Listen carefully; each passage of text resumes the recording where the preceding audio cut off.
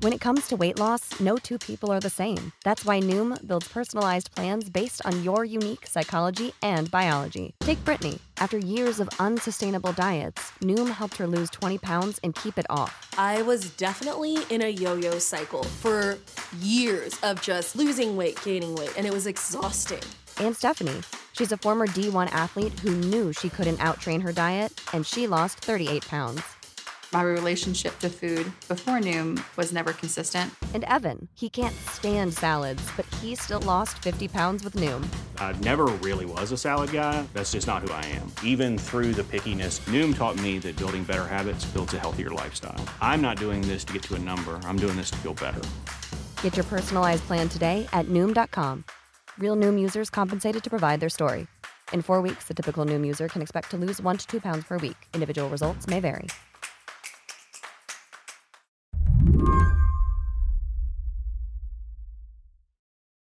There is this video that, to me, sums up the absurdity of the moment we're in right now as we wait around for election results to be finalized.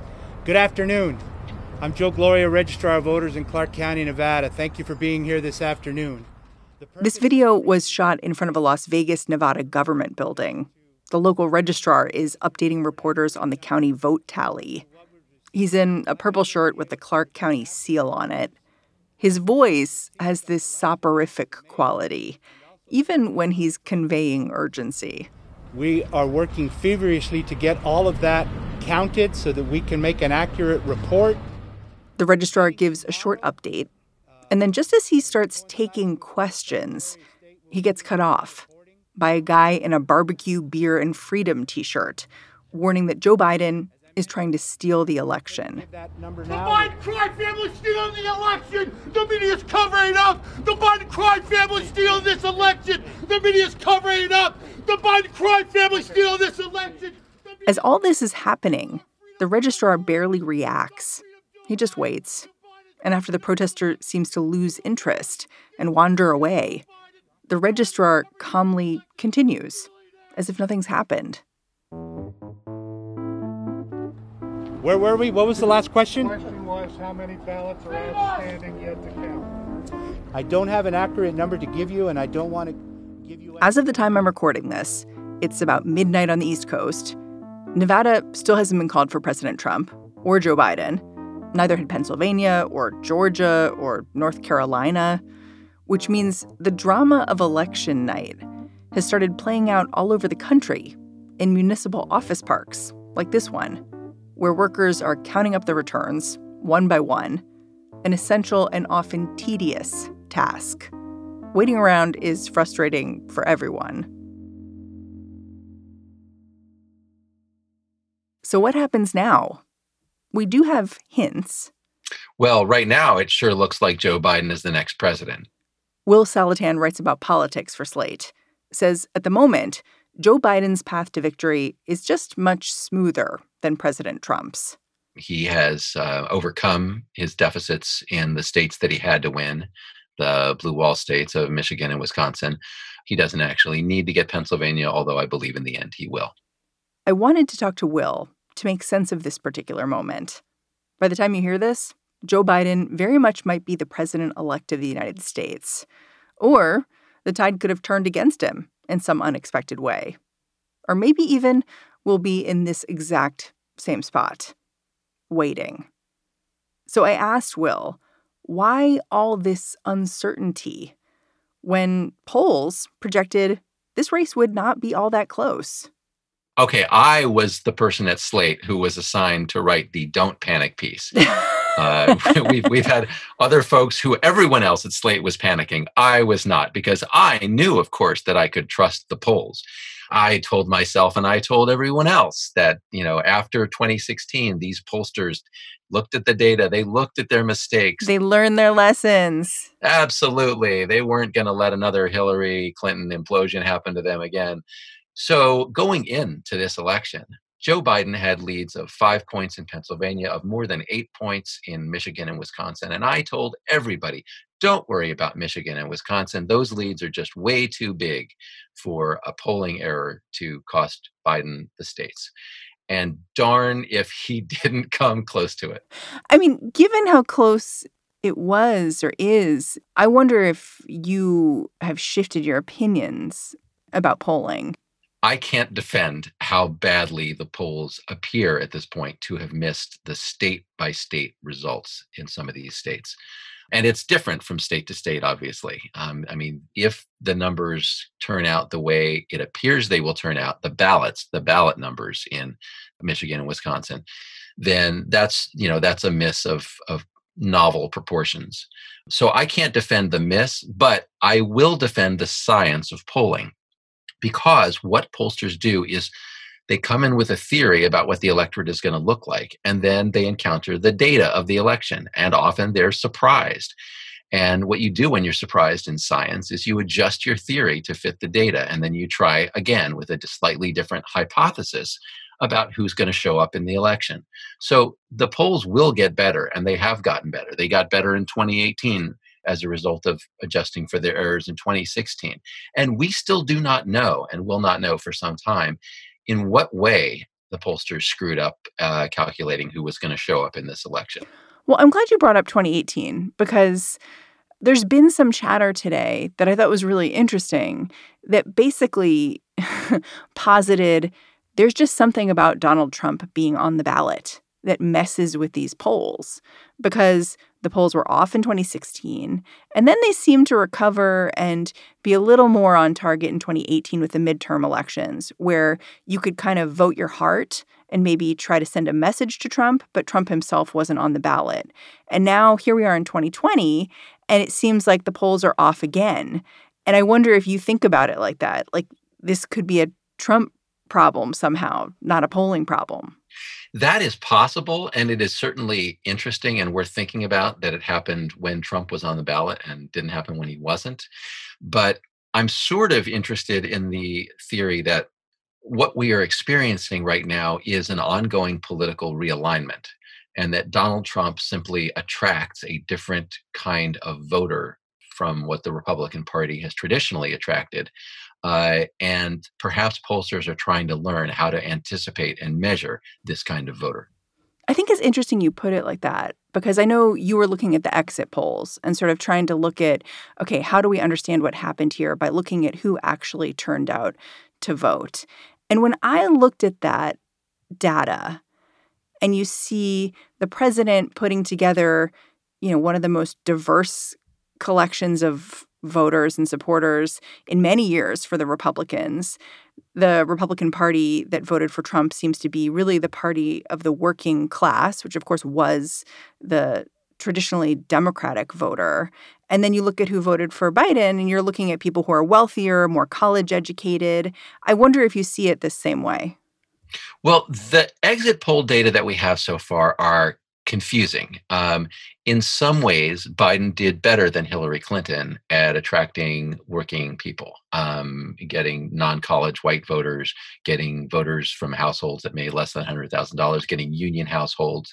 I mean, that was sort of Joe Biden's job in the Midwest, and he did it.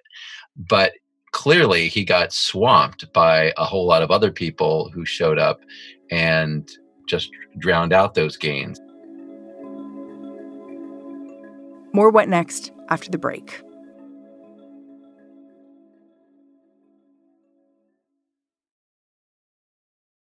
This episode is brought to you by Discover. When it comes to your finances, Discover wants you to know they are the credit card that is always there for you. With 24/7 U.S.-based live customer service, everyone has the option to talk to a real person anytime, day or night. Yep, that means no more waiting for, quote, normal business hours just to get a hold of someone. We are talking real service from real people whenever you need it. Get the customer service you deserve with Discover. Limitations apply. See terms at discover.com/creditcard. This podcast is sponsored by Ramp. Are you the decision maker in your company? Consider this. For the first time in decades, there's a better option for a corporate card and spend management platform. Meet Ramp, the only corporate card and spend management system designed to help you spend less money so you can make more. Most corporate credit cards offer points as incentives, but those points amount to less than their worth in real cash value. Ramp's business cards offer you cash back, real money in your pocket. Plus, you control who spends what with each vendor. And Ramp software collects and verifies receipts automatically, which means you'll stop wasteful spending and close your books in hours instead of days. Businesses that use Ramp add up to 5% to their bottom line the first year. If you're a decision maker, adding Ramp could be one of the best decisions you've ever made. And now get $250 when you join Ramp for free. Just go to ramp.com/easy. Ramp.com/easy. RAMP.com/easy. Cards issued by Sutton Bank and Celtic Bank, members FDIC. Terms and conditions apply. Exit polling data is very early at this point. Researchers will actually continue to adjust it as they learn more about who voted and how. But it does seem to show these demographic shifts. Like in 2016, Trump's biggest base of support was white, in particular white women who delivered for him in a major way. And those gains the president made with communities of color, they were real, even if they weren't big enough to be decisive. I think Democrats were surprised by how much Trump was able to add to that base with support from Blacks and Latinos. And when I say Latino, I mean with an O, I mean men.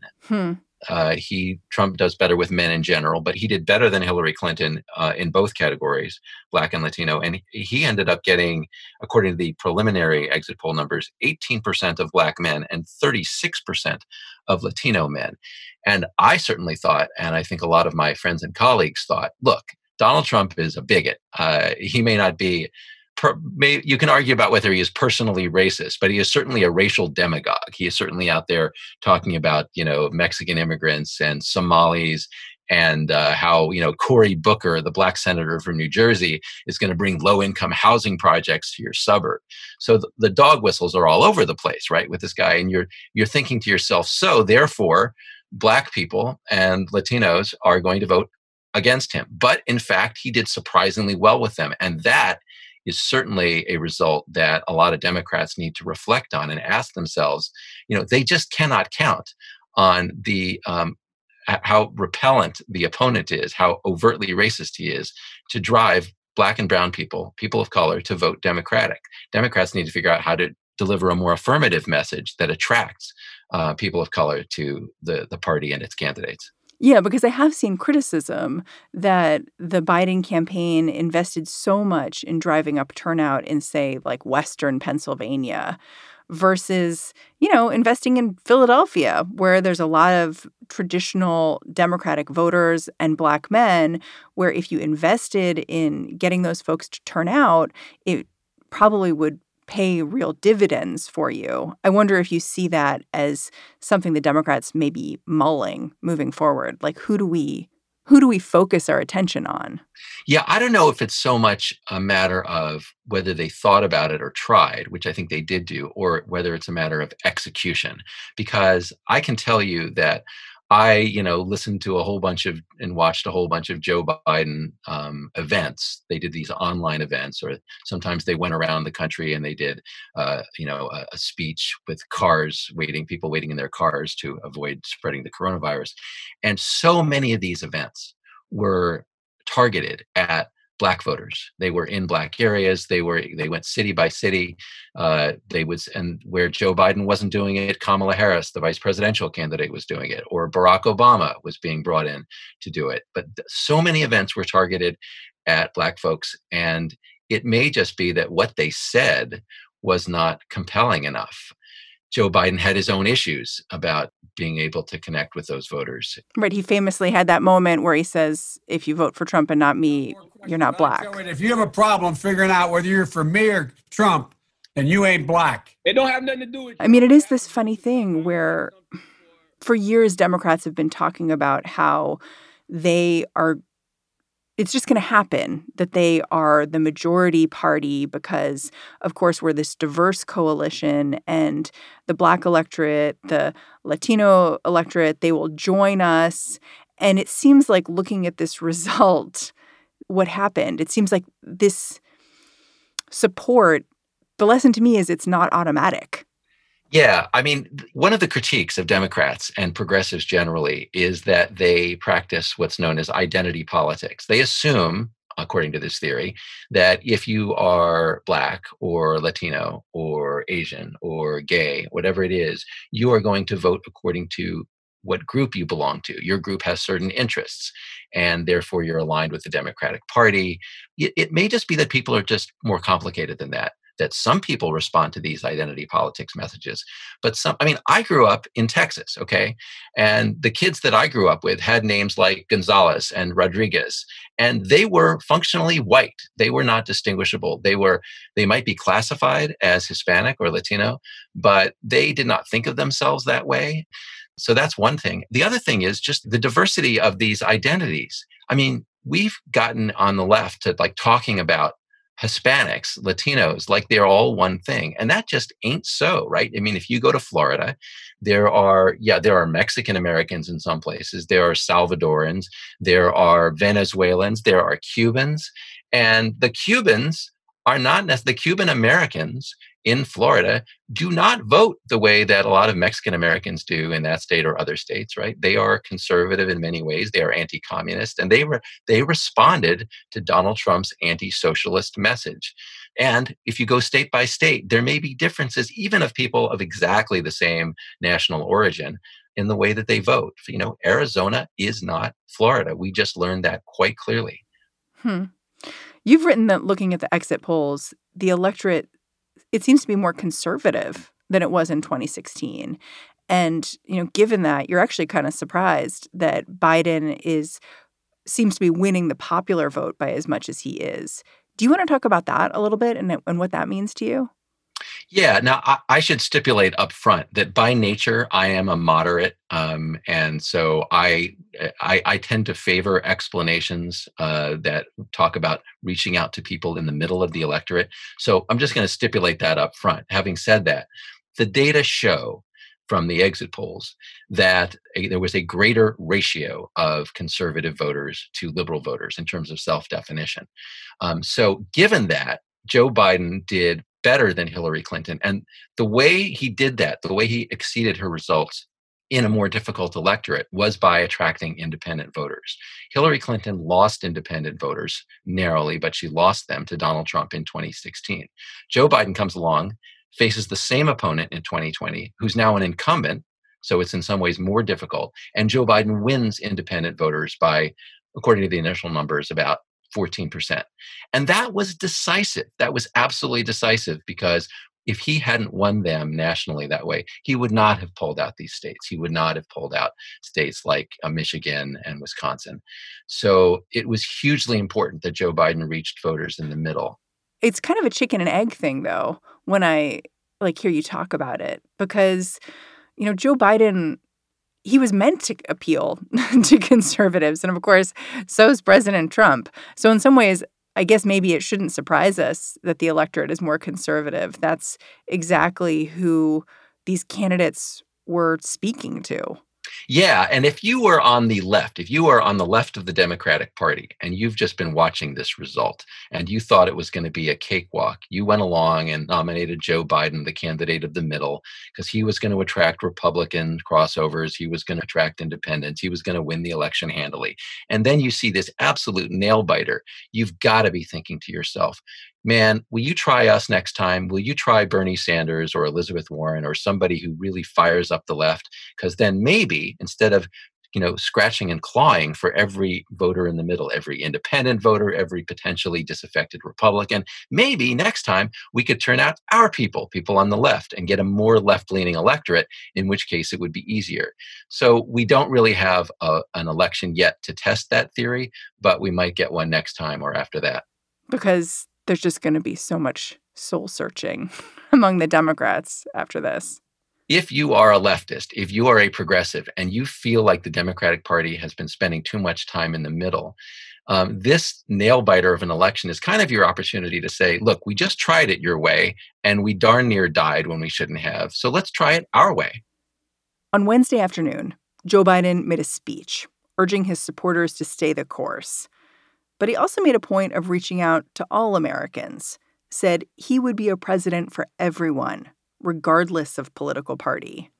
Once this election is finalized and behind us, it'll be time for us to do what we've always done as Americans, to put the harsh rhetoric of the campaign behind us, to lower the temperature, to see each other again, to listen to one another, to hear each other again, and respect and care for one another, to unite, to heal, to come together as a nation. This is typical Biden. He's known for reaching across the aisle. But I asked Will, if Biden does pull this win out, how would this style work in a post-2020 Washington, especially with the Senate looking increasingly out of reach for Democrats? I was one of the people who thought to myself, you know what, if Democrats take the Senate, Joe Biden is just too much of a compromiser to really join with other Democrats in the Senate and push through a Democratic agenda, because his instinct is going to be to work with the Republicans. Well, as it turned out, he's got a Republican Senate probably. And so weirdly, Joe Biden's habit of working with everybody personally and forgiving the Republicans and let's all get together and kumbaya, that's actually going to be appropriate given his circumstances. Yeah. I mean, I just wonder, though, will that still work? Like, that has become so broken over the last decade or so. It just kind of rotted, this compromise idea, during the Obama years. And so the real question for me is whether that idea makes a comeback or whether the Republicans feel so empowered that there's a kind of digging in on the full blockade of anything that a Democrat wants done. Yeah, I mean, there has been an idea among moderate Republicans, the sensible Republicans, that once Donald Trump is gone, we're all going to go back to behaving in a more normal way. They think of, the behavior of the George W. Bush years, for example. We're not going to be as obstinate as we were to Barack Obama. We're not going to be as sycophantic as we were under Donald Trump. Once you get Trump out of the picture, we'll be reasonable. Well, we're going to test that now. If Donald Trump is no longer the president, let's see what Republicans do. Yeah, I mean, in some ways, I felt like this potential outcome where you have a narrow victory for Biden, but the Senate remains Republican, the House gets a little bit closer. In some ways, it's an ideal outcome for Republicans because you're getting rid of a president who may be problematic for you and unpredictable. You are going to hand Joe Biden a terrible economy and then basically keep him from doing anything about it. And then you can campaign against him really hard in 2024. So when I saw folks like Mitch McConnell saying we're going to count all the votes, I was like, yeah, that makes a lot of sense. Well, Mary, you just depressed me beyond words. So, I mean, you've just drawn up a very not just plausible but likely scenario. And given past Republican behavior, I would expect something like that. The only thing to go against it is, does Joe Biden actually have personal relationships that he can use to pull over? Let's say this is a really close Senate. Let's say it's like a 51-49 Republican Senate.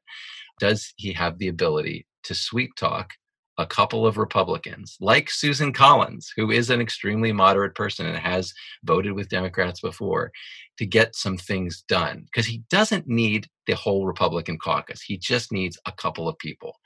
I mean, a lot of the people that Joe Biden would have talked to in the Republican Senate caucus to get things done are gone, right? They were people like Jeff Flake, the former Arizona senator, who just couldn't deal with Donald Trump.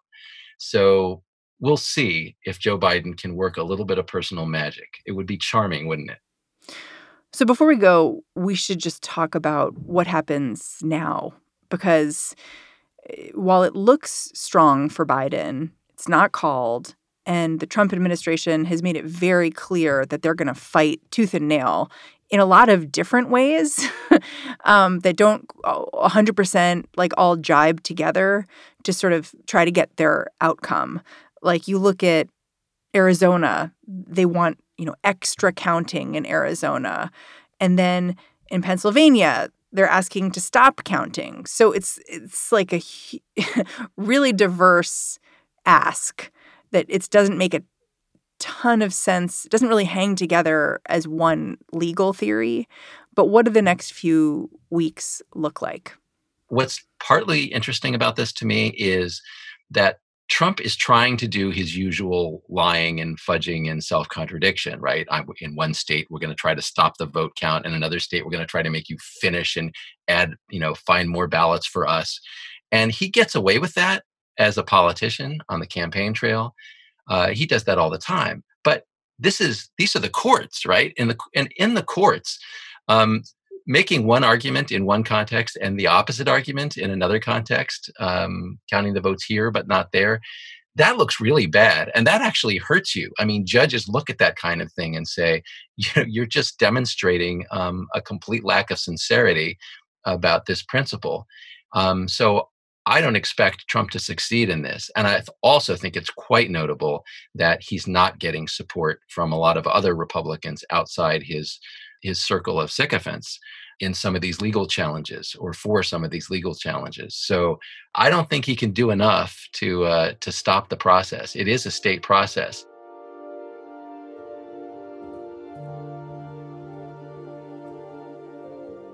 Will Saletan, thank you so much for joining me.